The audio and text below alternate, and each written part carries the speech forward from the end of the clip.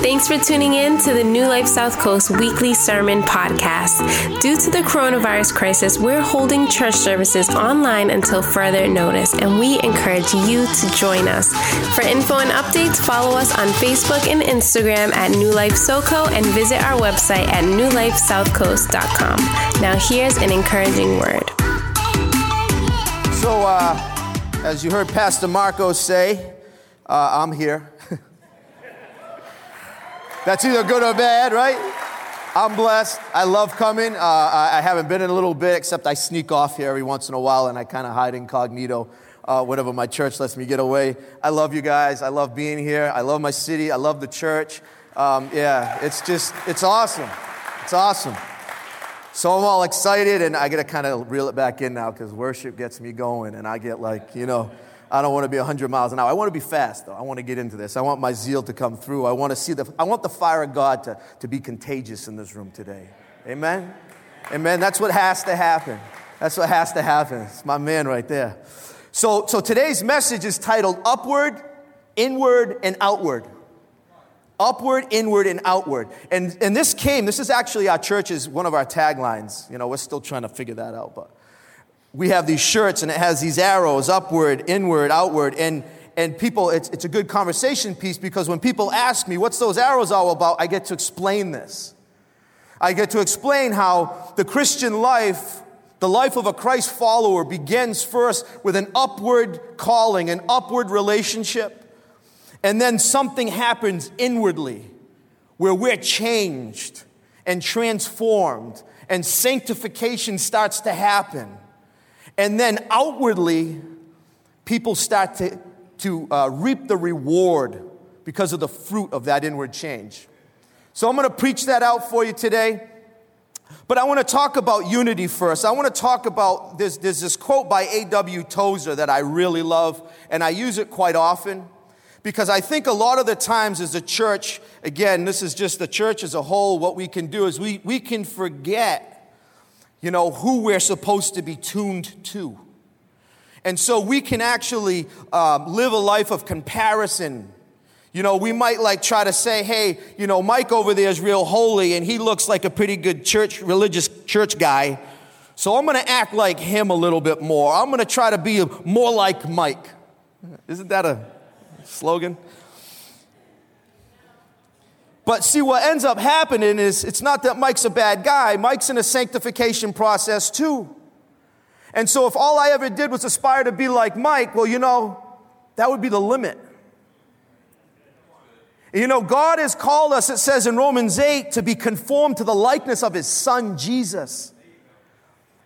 That's a tall order. Some of you really understand what I mean by that. But it says with God all things are possible. It says that he's given us his spirit. We have his word. And so the power of God is there at our access. And so if we tune ourselves appropriately, then guess what? We become more united as a church and more holy and more Christ-like as a church if we're tuned to the right fork. So the quote by A.W. Tozer, before I ruin it, it says, has it ever occurred to you that 100 pianos all tuned to the same fork are automatically tuned to each other? They are of one accord by being tuned not to each other, but to another standard to which each one must individually bow. So 100 worshipers met together, each one looking away to Christ, are in heart nearer to each other than they could possibly be were they to become unity conscious and turn their eyes away from God to strive for closer fellowship. Isn't that good? Yeah. So while we're worshiping, right, while I was singing, I'm not looking around at anybody else. I'm looking at the cross. I'm looking at the lyrics. I'm making them my prayers and my praise. And I'm just begging God, make me more like Jesus. I'm not worried about what I look like or how I sound because I'm not a very good singer. But in that moment where we turn and tune ourselves to that fork, Jesus, we become so united. And there's all these churches all over the world today who are singing the same praises, who are singing to the same Savior, worshiping the same Savior, and we're more united together. It's not about what hangs over the door, it's what sits and rests in our hearts. Amen? So it's imperative that we, as Christ followers, understand that God has given us this fork to tune to, if you will, the Bible, the inspired Word. 2 Timothy 3:16 says, all Scripture is God-breathed. It's useful for teaching, rebuking, correcting, and training in righteousness. God-breathed, inspired by God. Right, and this is a common argument I get with people, especially unbelievers or new believers. They say, yeah, but wasn't the Bible written by men? Sure. But what I also say is that while men held the pen, God held their heart. Because it's God-inspired. Nothing, not a jot, was written down without His authority. Nothing has been sustained longer. No book has sold more copies than the Bible. It's our authority. It's our guide. Basic instructions before leaving earth. Some of you have heard that, right? It's important that we understand and align ourselves with this and tune to these forks that He's giving us so that way we can be united as a church. Once we accept and understand that that's our standard and Jesus is the living Word, then we begin to clearly see what the Lord expects from us. I had just had a talk with my brother Fernando upstairs as we were getting ready, and I didn't go over my notes, so I might be terrible in the first service, just so you know. But we had a really good conversation about, what it means to be in faith is directly related to and cannot exist without obedience.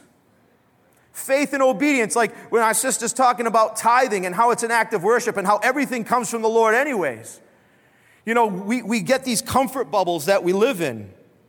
And we try to just say, yeah, no, I'll do everything the Lord says within this little comfort bubble. And then all we ever experience is these comfortable things, this comfortable life. But we don't ever step out of that bubble and live in obedience and faith. And you know what happens when we don't do that? We never experience the power and the miracles that God has waiting for us. What a fear I have of going and standing before the Lord one day and saying, look at all that you missed. Look at all that you missed. I had all this for you. Amen? So, in John 3, we read about a man, a Pharisee named Nicodemus, who snuck off in the night to meet the God-man, Jesus. Nicodemus recognizes Jesus as a teacher who's sent by God. But Jesus goes on to tell him he's so much more than that, and that no one can see the kingdom of God unless he's born again. This is where we get that familiar term, born-again Christian, which is actually a redundant term, if you think about it. You're either born again or you're a Christian, but if you're a born again, or a Christian, that's really what that's saying, because a Christian is born again. I've never understood that. I'm just letting you know. We're like that, though. So essentially what Jesus is saying that is in order to even begin a walk with God, there must be a confession of faith in Him. And so, when I visit other churches, and I have such a cool job, I get to go all over the place. I do. And the one thing my wife would say, what are you going to preach on? I say, the gospel. Just preach the gospel. Christ and Him crucified. Because at the end of the day, that's the language. That's the message of the church. And it doesn't matter if you're a first-day church visitor or you're listening online for the first time. It doesn't matter if you've been coming for 30, 40, 50 years. You need to hear the gospel. You need to be reminded of the gospel every single day. My favorite professor, one of the things he said to me, he says, you know why we preach the gospel so much? And I says, so people get saved, right? Because that's the obvious answer. He says, yeah, good. Gold star. He says, because we need to hear it. We need to be reminded of it. He says, don't ever forget where you came from. He goes, a grateful heart is cultivated. And so as soon as we slip away from gratitude, as soon as we forget the saving power of the gospel, you know what? It's all about us. Complacency and religion take over. So in John chapter 3, verses 16 through 17, it says, for God so loved the world that He gave His only begotten Son, that whoever believes in Him shall not perish, but have eternal life. It goes on to say, for God did not send the Son into the world to judge the world, but that the world might be saved through Him. This message This is the gospel. So, the gospel, as Charles Spurgeon says, is like a caged lion. It does not need to be defended, it just needs to be let out of its cage. And so that's what I'll do here this morning. It takes a lot of the onus off of me, a lot of the pressure off of me. Everybody's like, why are you so calm, cool? I was like, because it's not my message. The power of God lies in the gospel, not the power of Jamie, right? And so whenever we're sharing, because we're all called to be ministers of reconciliation, we're all called to share the gospel and to make disciples, right?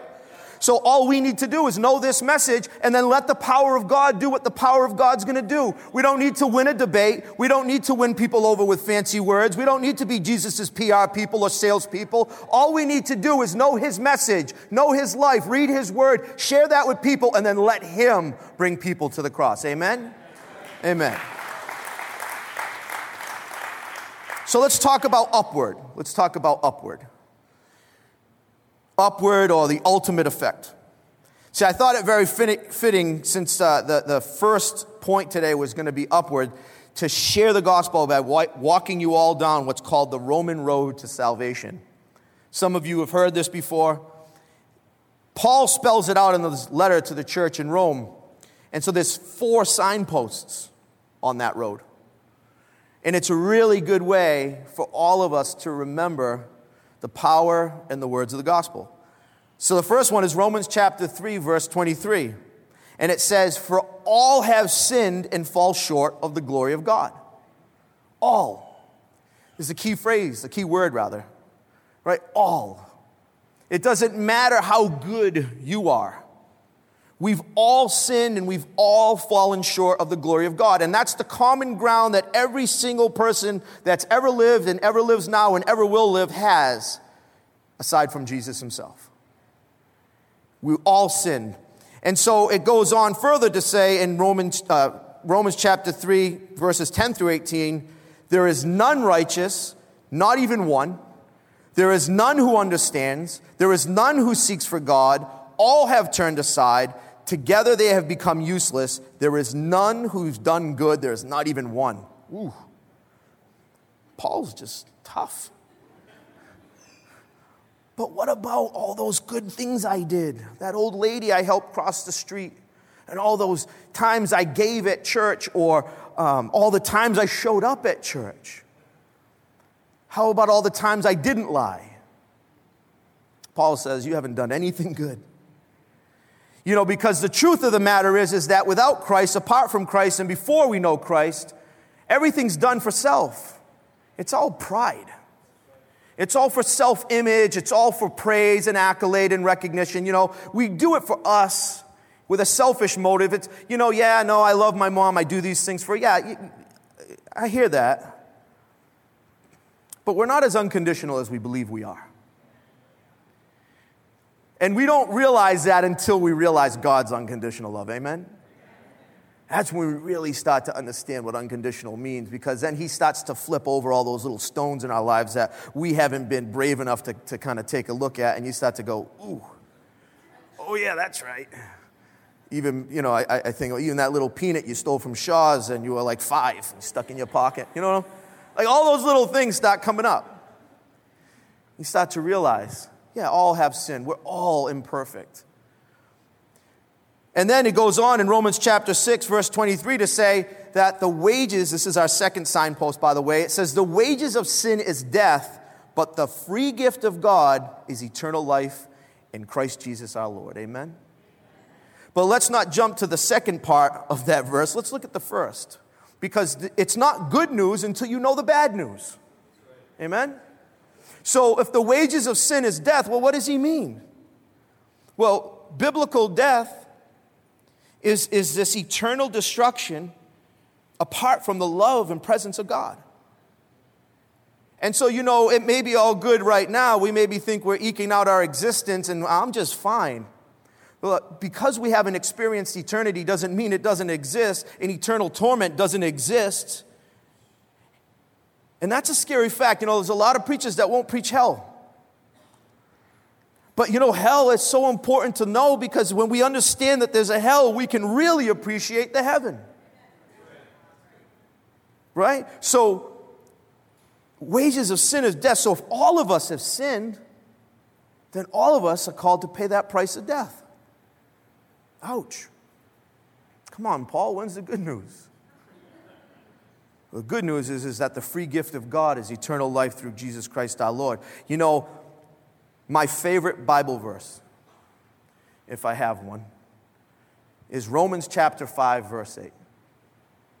It says, God demonstrates his own love toward us in this, that while we were still sinners, Christ died for us. He didn't say, once you got right, I died for you. He didn't say, because you started coming to church, I died for you. He didn't say, because you did all these good things, I died for you. He said, while you were still a sinner, I died for you. That's good news. Think about that. You know, we have this mentality. It's like we have to get right before we go to church. Anybody ever say that? Oh, I can't go there. The place will burn down. I used to say that all the time. Nice little cop-out we all have. Guess what? All these churches are still standing, and every sinner that's walked through the door is just as bad as you are. It's like saying, I'm going to get in shape before I go to the gym, you know? Hold on, let me get my reps up. I could use that. I got my quarantine body. Anybody else? Everybody's good? Good. Yeah, it's bad. Whew. Anyways, back to the message. Third signpost. Romans chapter 10, verse 9. It says that if you confess with your mouth Jesus as Lord and believe in your heart that God raised him from the dead, you'll be saved. Okay, where's the other stuff? Hold on. I thought you had to come to church every Sunday. I thought you had to give so much and do so many good deeds. I thought you had to get all of these sacraments. No offense to anybody. A little bit. Romans chapter 10 goes on to say, for with the heart a person believes, resulting in righteousness, and with the mouth he confesses, resulting in salvation. For the scripture says, whoever believes in him will not be disappointed. For there is no distinction between Jew or Greek. For the same Lord is Lord of all, abounding in riches for all who can call on him. For whoever will call on the name of the Lord will be saved. Whoever. There's no distinction, he says, between race or creed or background, where you came from, how rich you are. It doesn't matter. The gospel's bigger than that, people. Let's stop making it so small. Let's stop getting caught up in things that are less important. Let's start making it all about Jesus. And let's remember this. Ephesians chapter 2, it says, it's by grace you've been saved through faith, which is a gift from God, not by works, so that no man can boast. None of us can take credit for our salvation. Not one of us, because it's by God's grace that we've been saved. It's by God's grace we even have faith. It's by God's grace we're even sitting here today. It's by God's grace alone.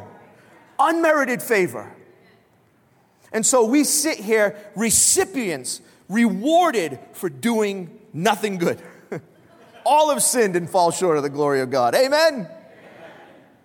But yet, the grace of God still pursues us. That's good, right?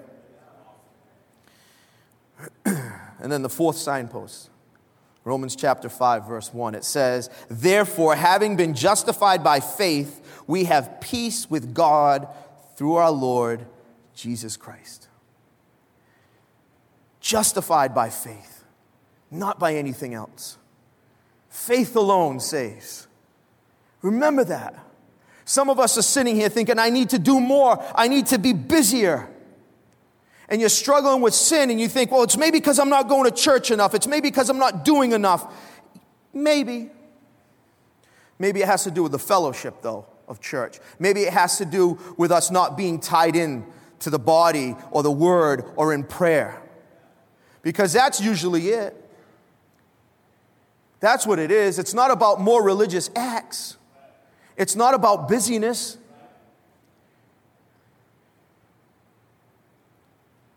Romans 8, verses 38 through 39.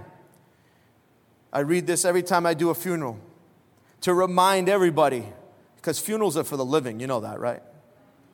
Funerals are for the living. And we need to remind everybody who's standing over that open grave while they still have breath and they still have a beat in their chest, that once they turn to Christ, that once they are God's, it says, I am convinced that neither death, nor life, nor angels, nor principalities, nor things present, nor things to come, nor powers, nor height, nor depth, nor any other created thing will be able to separate us from the love of God, which is in Christ Jesus our Lord. You know? How about I just say this? No matter how bad you screw up and no matter what comes up against you in this life, if you are Jesus's, you are Jesus's, period. Amen? Let's stop striving for perfection and start striving for Christ. Right? Holiness, she said it meant set apart. Set apart. Let's stop fitting in with the world and stop standing up for Christ. Right? We're in this world. We're not of it. We're just passing through. We're messengers. If that were the case, he would have brought us home the moment we professed our faith. But no, instead, what does he do? He leaves us here. Why, Jesus? Because everybody needs to hear this gospel. Because we're now ambassadors for Christ. We're now ministers of reconciliation. We're now called to be the hands and feet of Christ. That was his final marching orders in Matthew 28. Right? He's about to ascend. It's his final words to his disciples and his followers. And he says to them, well, it's like, they're all waiting. Like, what's next? What do we do? He says, go. He says, go and make disciples, baptize them, teach them everything I taught you. You're my plan A and there is no plan B. We forget that a lot, don't we? We forget that. That was the other conversation we were having upstairs. What everybody thought was so bad, all this shutdown for the last few months, God has done amazing things with. You know how many people have come to know him through this? How fear and hopelessness are the things that God uses. Everybody thinks God's just only good and only God uses everything, man. He uses talking donkeys. He uses burning bushes. Yeah, I know. Go ahead. Make fun. But the point is, he uses anything and everything to draw people to him. And so if we're not shining bright, if we're not sharing the gospel, if we're not living this thing out, where's the presence of God on earth? Us. Don't look at the next person and say, oh, Pastor Marco's going to do it. Aaron's going to do it. So-and-so's going to do it. No, we're going to do it. We're in this together. We are the bride, the body of Jesus Christ. Whether you walked in here for the first time today or you've been doing this for a long time, God's going to use you. God will use you. You need to let him. Get out of the way. Amen? So I just shared the gospel, right? And hopefully someone heard that today for the first time and they make a decision for Jesus, right? That they know that they are a sinner, that they fall short of the glory of God, that they know that they've been separated from him, and they've been looking for that hope. And they heard that no matter where they are, no matter who they are, no matter what they've done, that Christ died for them. And so now, after this, this entire point of the gospel is to reconcile this severed relationship between us and God. Who needed to hear that today? Who needed to hear that today? Right? And if that's your first time hearing it or thinking about it, sometimes we hear a message 1,000 times, but it's that one time we needed to hear it. It's that one time where God just all of a sudden drives it home. And so I pray that if it's your first time hearing it, listening to it, that you would make a decision, make that next step towards Jesus.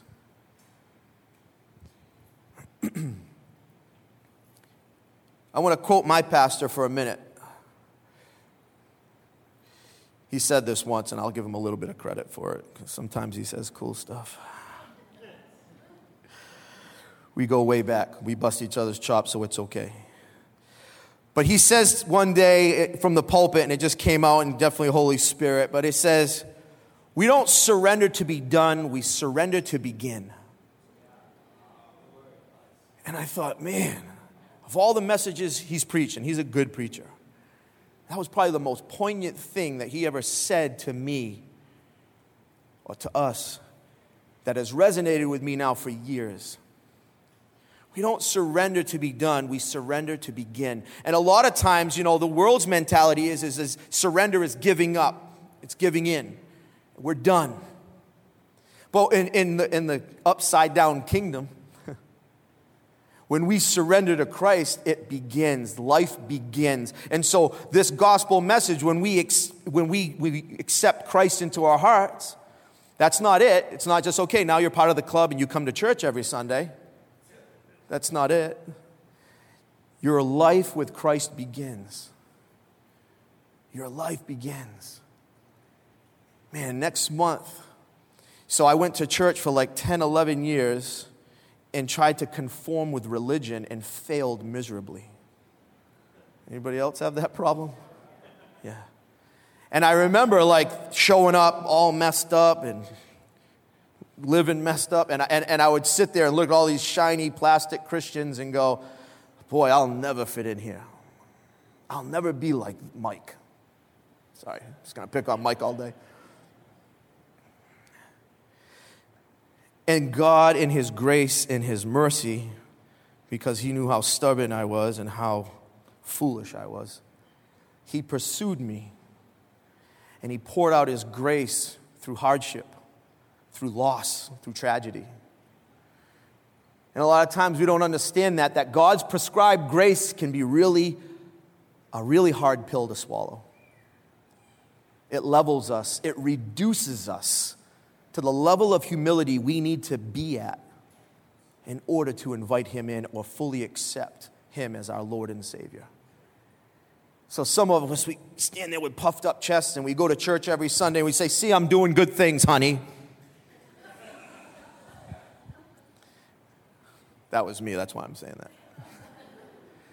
But the reality is that we're never surrendered. We've never even begun that life in Christ. We're literally just spectators, bystanders, sitting in the bleachers watching the game.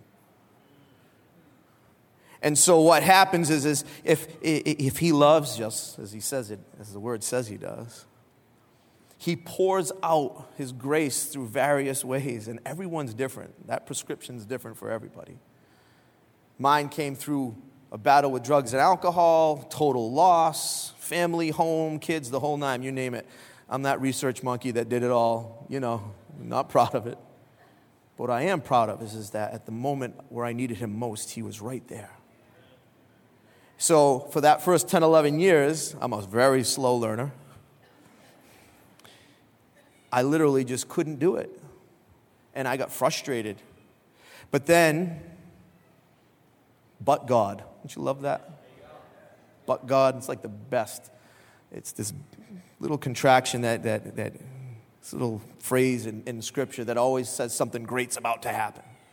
But God, who's rich in mercy, he called me to a place, and I spent a year in Teen Challenge and lost everything. But all I had was him. All I had was him at that point. And he introduced me to himself, and he introduced me to myself. And I found out who I really was. And he wasn't pretty. I know I look good up here right now, but trust me. I'm just kidding. But next month will be 11 years since I came alive. Right? Isn't that crazy? It's like crazy. Why? I have no idea. So let's talk about this. In Philippians 1:6, it says, he who began this good work will continue it until that day. He who began it will continue it until that day. We can put our trust in him. Takes a lot of the onus off us. See, all we have to do is trust and believe. Be obedient. Listen to Christ. Follow his statutes and his principles. And he's going to sanctify us. And he's going to complete this salvation work in us until that day, it says. That's what Paul says in Philippians. So then this inward work has to begin. And so it says, once we have a true encounter with Jesus, when we realize God's grace, some of you know what I mean, realize God's grace, what will, and I don't mean might happen, will happen next is an internal transformation. Some things are going to happen immediately. Like some of the obvious stuff are just going to, you're going to stop killing people. But other things are going to take a lot longer. Possibly, and most likely in some cases, the rest of your life. These strongholds and these struggles, though, don't mean that God doesn't love you or that you're not holy enough or that you're not righteous enough for God. That's not what this is. God is working these things out of us, and He's using those things to perfect us. Amen? In Corinthians, Paul says, he says, now to the God of all comfort, who comforts us in our trials so that we can comfort others who go through similar trials. So our testimonies and our struggles have value, redemptive value in the kingdom of God. And so we all need to embrace those things. You know what the worst thing we can do is we can stuff them down. We can pretend that they don't exist. We can lie about them or avoid them or not talk about them or not be accountable. That's not discipleship, just so you know. He calls us to be disciples and to make disciples. What he means is he says, tie your lives so tightly to your brothers and your sisters in Christ so that all of these things can be worked out of you and you can become like me. And that only happens through transparency and vulnerability and honesty. And we talk and we use discernment. We don't tell everybody all our stuff because you know who those people are and you're like, I don't need to hear that. But use discernment and really allow yourselves to be transformed by the Spirit of God. And you know what will happen? All those struggles that nag you every day that you're so worried about and that you've been praying about, and that once you stop bringing them to other people and you stop praying through them with other people, you know that they dissipate? All of a sudden you're like, hey, how come that's not bothering me so much anymore? Well, because you gave it to God. And that's what He's called us to do. That's what discipleship is. It's not about church attendance. Church is good. I know I've said that a few times, so don't hear me saying church is bad. It's great. But without discipleship, it's ineffective. We're looking for self-help if we're just coming to church and doing nothing else. We're not looking for Christ help. We're not looking for true transformation. You know why there's so many self-help books written every year? Because they don't work. One Bible. Open it up.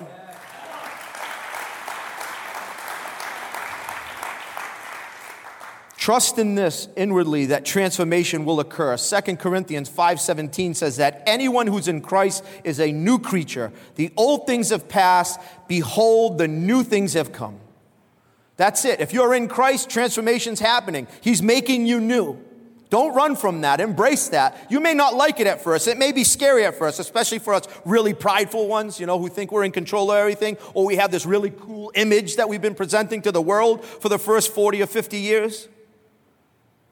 It gets a little scary. You feel a little naked at times. But there's nothing more beautiful than being who you are and who you were created to be in Christ. Embrace that. Ezekiel 11:19-20 says, I will give them one heart, put a new spirit with them. I will take that heart of stone out of their flesh. I'll give them a heart of flesh, and they may walk in my statutes and keep my ordinances and do them, and they will be my people, and I will be their God. He will soften our hearts. He will remove that hardened heart if we let Him. So when we come to faith in Jesus, we become one of God's children. We just sang all that, right? According to Ephesians 2:19, we're no longer strangers and foreigners. We're citizens along with all of God's holy people, and we're members of God's family. And this means we're privileged to all the rewards of God's people, and this begins with a new heart, a new spirit, and becoming a new creation. This is the inward change. This is the inward change. Justification is immediate and a one-time occurrence, just so you know. But sanctification is progressive and a lifelong process. And they're not mutually exclusive. One can't happen or doesn't happen without the other. Justification happens, sanctification happens. It may be longer. You may be an idiot like me who took 10, 11 years, and you may have to lose everything. But guess what? That's his promise. Philippians 3:14 says, I press on toward the goal for the price of the upward call of God in Christ Jesus. Paul, I press on towards the goal. Are we pressing on today? Ask yourself, are we pressing on towards that goal? So with that segue, I'm going to move to my last point, outward, because I got 19 minutes and 52 seconds. That's so cool, by the way. Got some cool stuff here, I'm just going to say. Sorry. Squirrel, I always, just anybody that's heard me preach before knows this about me, so it's nothing new. Outward. So we've had this upward sort of call. We've had this encounter with Jesus. And now there's this inward thing happening, and he's transforming us, and he's changing us, and we're new creations, and we're all excited. Now, he said, preaching about when the honeymoon's over, there's that honeymoon period where we're really excited. Everybody knows that one, right? That's going to run out, just so you know. It's going to run out. Anybody that's been married knows that, too. No offense, I love my wife. I have a great marriage, but reality hits. Life is still here. Hardship still comes. Rain falls on the just and the unjust. Amen? Okay. But he's changing us. What do we do with this? Well, this is where the outward comes in. Charles Spurgeon says, faith and works bound up in the same bundle. He that obeys God trusts God, and he that trusts God obeys God. He that is without faith is without works, and he that is without works is without faith. James chapter 2 says this as well. Faith without works is a dead faith. Some of you are asking how or where can I get involved? Anywhere. Just do something. Don't just sit on your hands. Don't just throw the gospel in your back pocket and carry it until your death. Some of the most tragic things that happen in this world are lives unlived. People who die long before they die. So I'm going to read a whole lot of scripture here because it needs to be heard. And then for the sake of time, I'm just going to reel it back to support the point, okay? I just want you to bear with me. But it's in 1 John. It's chapter 4, verses 7 through 21. It says, Beloved, let us love one another, for love is from God.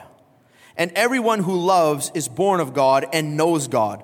The one who does not love does not know God, for God is love.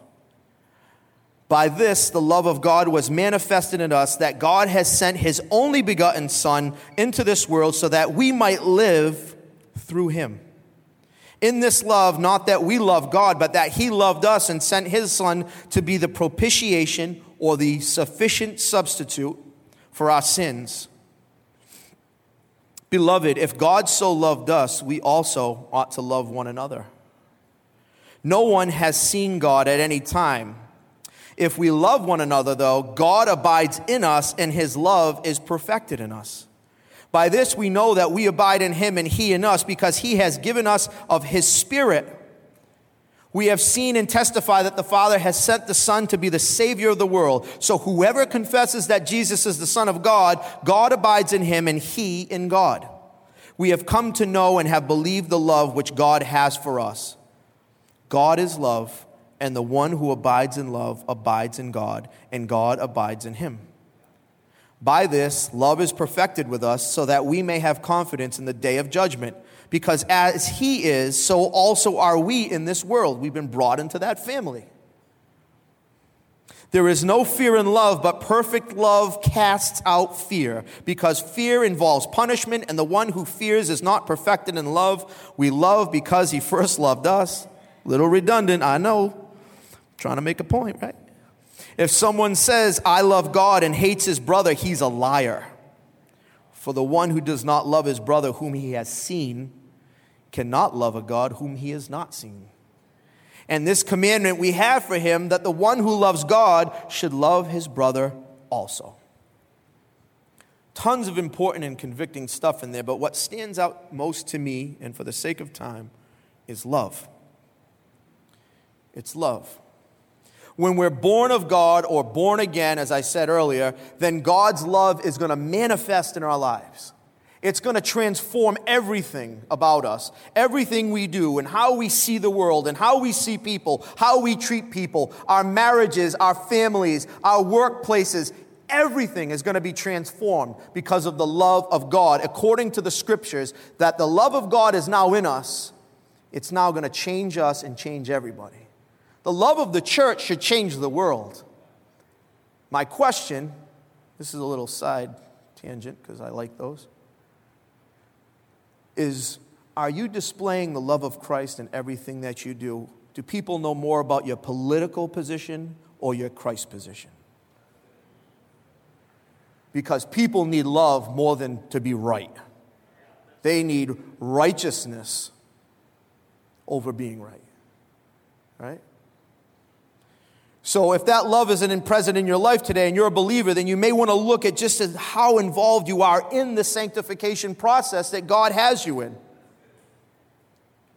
How serious are you about living this out? Did you just come for a quick sip from the well? Or do you want to drink deeply for the rest of your lives? Because if you just come for a quick sip, you'll get that. You'll sing some songs. You'll feel really good here. I mean, there's no way to sing these songs and to praise the Lord and not feel good. But when you walk out these doors, you'll be thirsty again soon. But when you drink deeply, the water that quenches and you'll never thirst again, Jesus said, it's a whole different animal. Christianity becomes alive. My life is proof of that. I told you, first 10, 11 years, sipping and sipping and sipping at my convenience, always dying of thirst. And now I drink deeply from the well. And I'll tell you what, I am so imperfect, I am so flawed, and yet I am so at peace and so content and have such deep-rooted joy. And God's favor is on me. And I didn't deserve any of it. Drink deeply. Only God can know and judge a heart. So I or anyone else can't say what's going on in there. But if the fruit of God's love is not manifest in your life, then this should create a great urgency in your life right now. Not I'll get around to it, I'll deal with it later, but as I alluded to before, there's no way that you are continuing to pursue an intimate relationship with Jesus and allowing Him to transform you internally if this outworking of love is absent from your daily life. So it's time to make this your number one priority. Today is the day. Today is the day. Not tomorrow, not later, not after you deal with this, not after you think about it a little bit. There's nothing to be thought about at this point. You've all been thinking your whole lives. Overthinking for the most part, right? Here's the answer. You're here. Here's the answer, the gospel. Here's the answer. Put Christ first. Drink deeply. Make this your number one priority. And here's my promise to you. And I said this earlier, I'm the research monkey. I tell you what, I did everything wrong. I did it my way. I did it how I thought it should be done. I created a character that I thought could survive this movie. Right? And I failed miserably. And not just in my failures was I a failure. If that makes any sense. But in my discontentment, my detachment, my dissatisfaction, all of these things, I was empty all the time.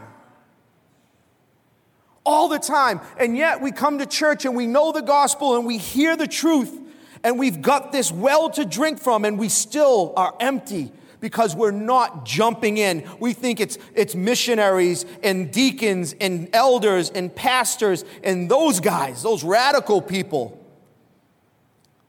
No. It's all of us that are called to drink deeply from the well of Jesus. And so all of us, it's in our hands right here, right now, the opportunity to live in total freedom as we sang.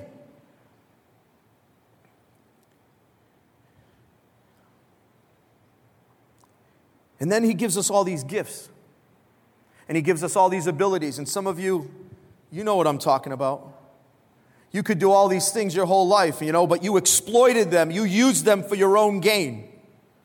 You know, you made things happen, whether you were good at business and sales or lying, singing, whatever it was, teaching. We utilize those things for our own personal gain. But what ends up happening once there's an inward change and we're new creations and we fall in love with Jesus is we're called to reinvest those things back into the kingdom of God. Yeah. And when we do, amazing things happen. We fortify each other. This one body becomes stronger. And now we're not being unity conscious, we're Christ conscious. And we're building up the kingdom. And we're building up others. And we're rescuing people from death. We got to stop exploiting our gifts because that's what they are. Not just our financial provisions and resources, but all of the intangibles. Those are also from God. And those provisions are called to be tithed back. And so we need to understand that, and that's what part of this outward working is it says, whatever you do in 1 Corinthians chapter 10, do it for the glory of God. Everything. That may seem impossible, and I'll tell you what, if it's not possible to do, then you're doing the wrong thing. I learned that a long time ago. How do I glorify God watching this movie? Maybe you're watching the wrong movie. How do you glorify God in this relationship? You're in the wrong relationship. How do I glorify God in this job? I'm in the wrong job. How do I glorify God in this or that? You're in the wrong place. Start doing it His way. And I'll tell you what, you put Him first and you make Him the priority of your life, and all these other things that you've been pursuing or putting before Him become better. They become better. Man, my daughters look at me like I'm an amazing dad, and inside I know what a mess I am. But it's so amazing to see them after that first half, when all my screw-ups, for them to look at me and say, I want a man like you, Dad. There are moments like that in my life now that you can't put a number on that, a value on that. You know, my wife thinks she's married to an amazing guy. She's probably watching, that's why I said that. Just a little reminder. Sorry. Just kidding. Just kidding. I'll leave you with this. Not that, this. The gospel is all about freedom. It's all about freedom. It's not about all the other stuff we've made it. And that's the problem. Is we've made it all these other things that it isn't, and it's all about freedom. Freedom from the penalty of sin. Freedom to become who we were meant to be. Freedom to experience life with joy and peace and contentment. Freedom to love as we were created to love. And freedom regardless of how the world loves us back. Galatians 5:13. It says, for you were called to freedom, brethren, only do not turn your freedom into opportunity for the flesh, but through love serve one another. For the whole law is fulfilled in one word, in the statement, you shall love your neighbor as yourself. So brothers and sisters, my challenge for you all today is to commit yourselves to not only cultivating and focusing on these things, but also to leading others to do the same. And I think we've learned over the last few months that the church isn't a building, it's a people. It's a people. A people loving and pursuing God together as we allow Him to grow us individually and also as a community so that we in turn can love others in the process. Amen? We hope this talk has encouraged and challenged you. If it was helpful, share it with a friend. For more info, visit newlifesouthcoast.com. Until next time, have a blessed week.